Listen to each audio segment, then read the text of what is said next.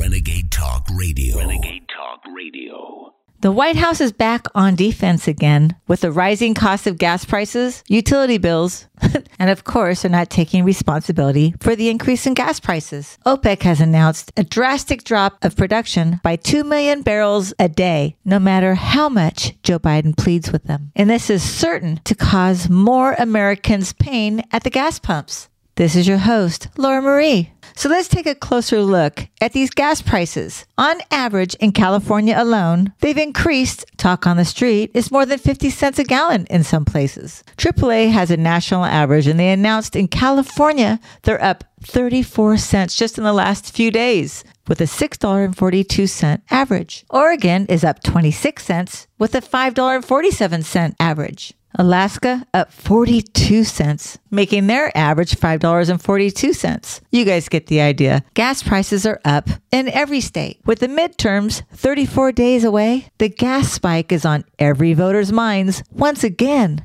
Earlier today, Peter Doocy asked the White House press secretary the very question all of us are asking, and this is what was said. The president was responsible for gas prices coming down.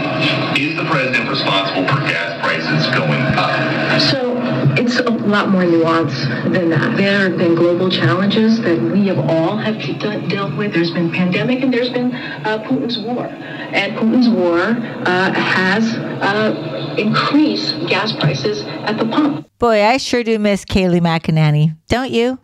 Despite White House efforts trying to negotiate with OPEC, they still agreed to cut oil outputs by 2 million barrels a day. And it could spur a more dramatic increase in our gas prices. So I wanted to share with you a small clip from Mike Sommners. He is the CEO for American Petroleum Institute. And I thought his information and what he had to say was relevant. The truth of the matter is that dependency on foreign countries for American oil and gas is a choice. And it's a choice that this administration has made repeatedly, unfortunately, with the policies that they have pursued so far. Policymakers can reverse that choice if we do the right thing. And in our book, that is Vote Red, all the way up and down the ticket in November, in person. So important to vote in person this year. We already have Nancy Pelosi saying they're going to take the House in November, which is alarming, especially with the national debt at a record high, over $31 trillion. Not too many people are talking about that.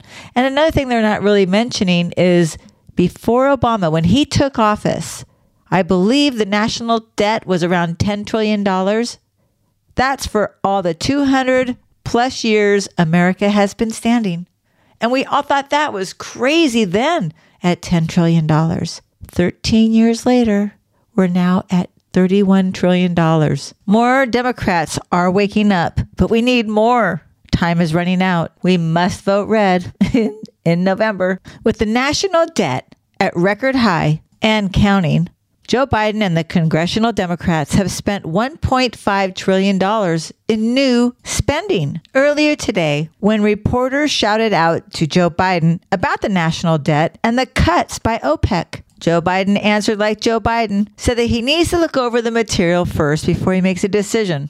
It's just so unbelievable. I mean, even his experts are already warning about the higher prices ahead. Kathleen Sgamma is the president of the Western Energy Alliance. And this is what she had to say. You know, it used to be where a couple years ago, the American producer could meet all demand and we met the growth in the world economy and we kept prices low globally. Now we are being hamstrung by this president and by policies specifically meant to transition away from oil and natural gas to what? I mean, nothing does everything that oil and natural gas do. Someone needs to remind the Democrat voters that 40% of all